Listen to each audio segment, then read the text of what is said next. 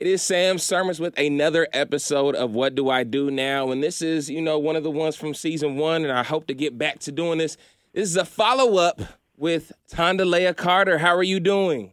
I'm great, Sam. I'm great. How are you? I'm doing all right. So we spoke earlier this season about home ownership, how to buy and sell a property, and ultimately realty. And I recently had a family member of mine that was selling a home, and they just kind of felt like they were kind of getting the runaround with certain things. So in regards to getting ready to sell a home, and there's potential buyers, and with the buying contract that you now have, they're letting you know that you need to fix up things before you sell the house to bring up the property value. Right. All right. So when it comes to that, you're hoping the value jumps roughly how much? It depends on what's being repaired. It's no one price. Right. The biggest things that will bring you a return in a residential property is updating bathrooms and kitchen. Those are your two biggest returns, or adding more square footage to the house.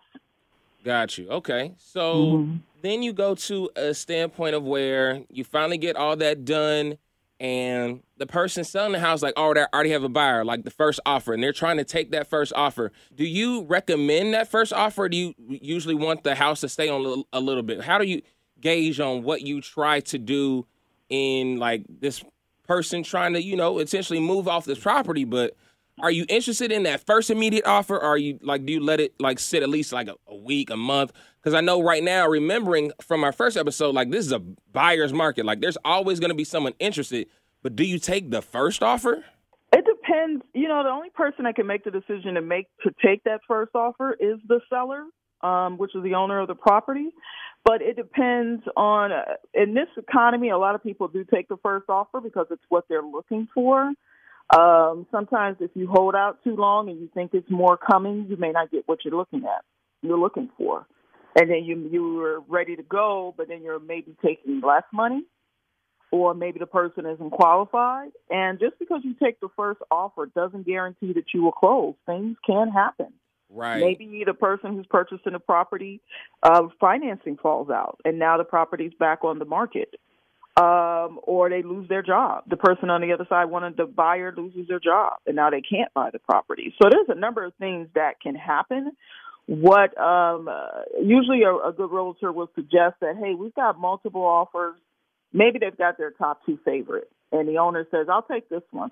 They'll take the first one, and that's fine. But you can also go back to the other agent and say, hey, do you mind being a backup offer in case the first one falls out? So when the first one falls out, they can just turn around and call Mary Sue and say, hey, that offer fell through. Is your client still interested? And still keep the ball moving down the street. That's a great strategy. Exactly. I think it makes sense. Ethically, though, if you were selling a home and you happen to know someone that is in the market for a home and you think this is a good buy for them, in good faith, could you say you may drive down the property value so your friend can get the hookup? Have you ever seen that happen? Oh, wow. I have not seen that. And if that person has concerns about that, they will have to come with some serious evidence of it, and then they should approach that person's broker. Because technically, everything that agent does is under that broker's license, and that broker needs to address it. But they've got to come with hard evidence. That's just like someone saying, oh, hey, when I left my house and let your clients come in to show it, I had a diamond necklace sitting on the dining room table, and now it's gone. Well, did you really have a diamond necklace, or you're just trying to, start drama or claim that someone stole something so you can file an insurance report? Right. You got to prove it. Where's the receipt that you bought it? And most people buying diamond necklaces, trust me, they got proof that they bought it. So they will have to come with some proof. If they feel that that was something that occurred, you got to come with proof. You got to have those receipts. You can't just say it because it was an interest of yours. The owner of the property is the one that's control. I kind of want to say this, but I don't want people to take it wrong.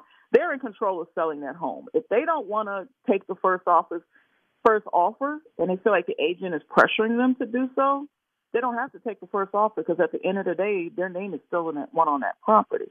Mm-hmm. They need to take what's comfortable for them. And if they don't feel like their agent is acting appropriately, that's what brokers are for. They have to go report them to the broker and have a conversation. and let them know what happened and what occurred. And the broker is supposed to handle it from there. All right. I guess the follow-up question to that is in regards to getting to that, I guess, that final stage and whatnot. And like the owner, when can the owner like really like say, you know what, I don't feel comfortable with this? When can they pull out? Like, or it once it's because let's just hypothetically say there's someone that has, you know, shown like, oh, I've got them at home. They're already signing, but the owner hasn't signed yet. They haven't gotten the paperwork or anything like that. So am I correct in saying the owner still has some leverage in regards like, I don't want to sell this house anymore? They have to agree that they want to sell the home. Just because the buyer sent them a contract doesn't mean they have to sell the home to them if they didn't sign to. They didn't agree. You know what I'm saying? They don't have a binding contract if the seller doesn't sign.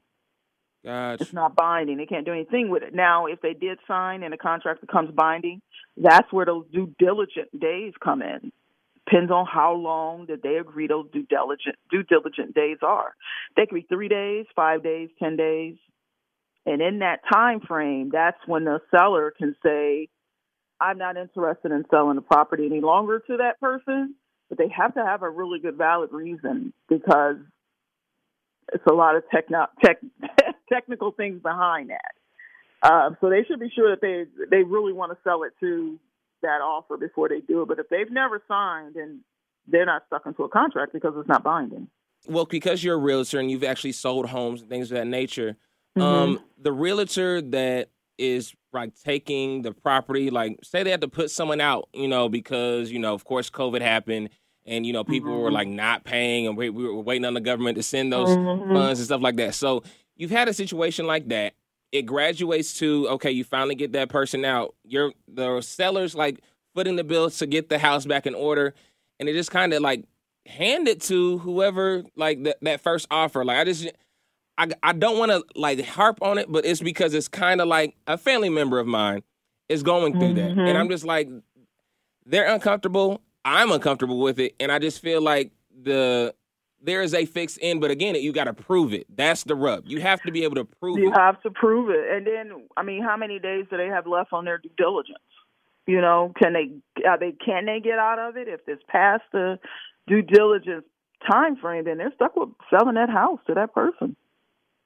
They got to get in a lawyer to get them out of it, but you're not really going to get out of it because what can happen, the agent who was listing the property can come back and say, okay, if you're trying to get out of this, you still owe me money for listing this property. You owe me a commission because I brought you a viable buyer. I procured a buyer for you for this property, and that's what the contract says that I'm doing.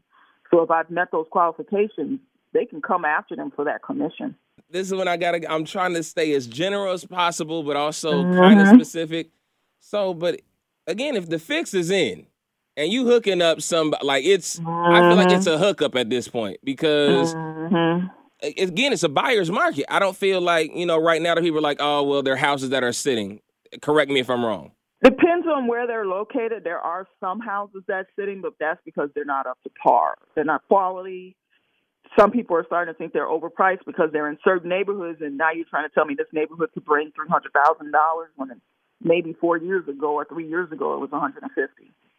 You see where I'm going? Yeah. So they're just like, oh, no, I don't care what the price of this house is, and I don't want to live in that neighborhood for that price. So it just depends on what's happening. Now, if they really do think that, seriously, they need to contact that broker and say that I feel like I was bamboozled into selling it to this first person because they have options. You're the one at the end of the day that make the decision as the homeowner who you want to sell that home to. Gotcha. Yeah, and they can also, if they, you know, after they talk to their broker or whatever, the broker, hopefully that broker can resolve it because they have to do their own investigation. That's why I said they got to come with receipts if they feel like that's it. But hopefully they're within a due diligence time frame. That makes it a little bit easier pill to swallow versus I'm already binding and closing is next week. And you are stuck with selling at home. Got to sell it. Got you. Well, I appreciate you clearing this up for us. If there's anyone in the Atlanta area that is looking to sell or buy a home or a property, they need to contact you. So give them your information one more time. Hi, guys. This is Tondalea Carter with KW Commercial. My main focus is commercial realty. So if you know somebody who wants to buy, sell, or lease an office building, reach out to me. My tagline on social media is Commercial Realtor TC, and DM me. I'll be happy to help. Thank you very much for your time and your help, because it's definitely going to help somebody today. I appreciate it. Thank you. Have a good one, Sam. You too.